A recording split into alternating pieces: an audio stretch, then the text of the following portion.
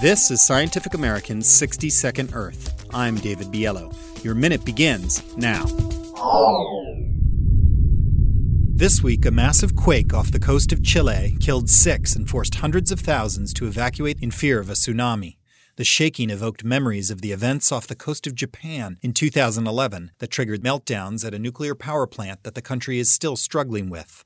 Scientists have long dreamed of ways to predict and even protect regions from such devastation.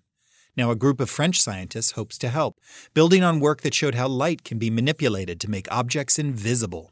The cloaking technique renders an object invisible by bending light of specific frequencies around the target.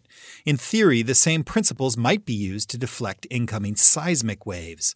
A precisely tuned array of boreholes around a city or a nuclear power plant that resonate at the frequencies characteristic of quakes could thus dampen the vibrations and shield objects.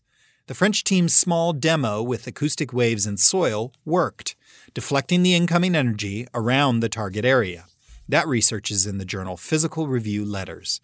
Of course, that energy still has to go somewhere. Should this work pan out, the trick will be to find a way to absorb the massive energy of a major earthquake, or find a better place to send it.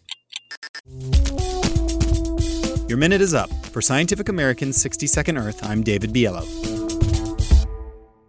I'll admit there were a few problems finding the optimum stress point for the fault line itself.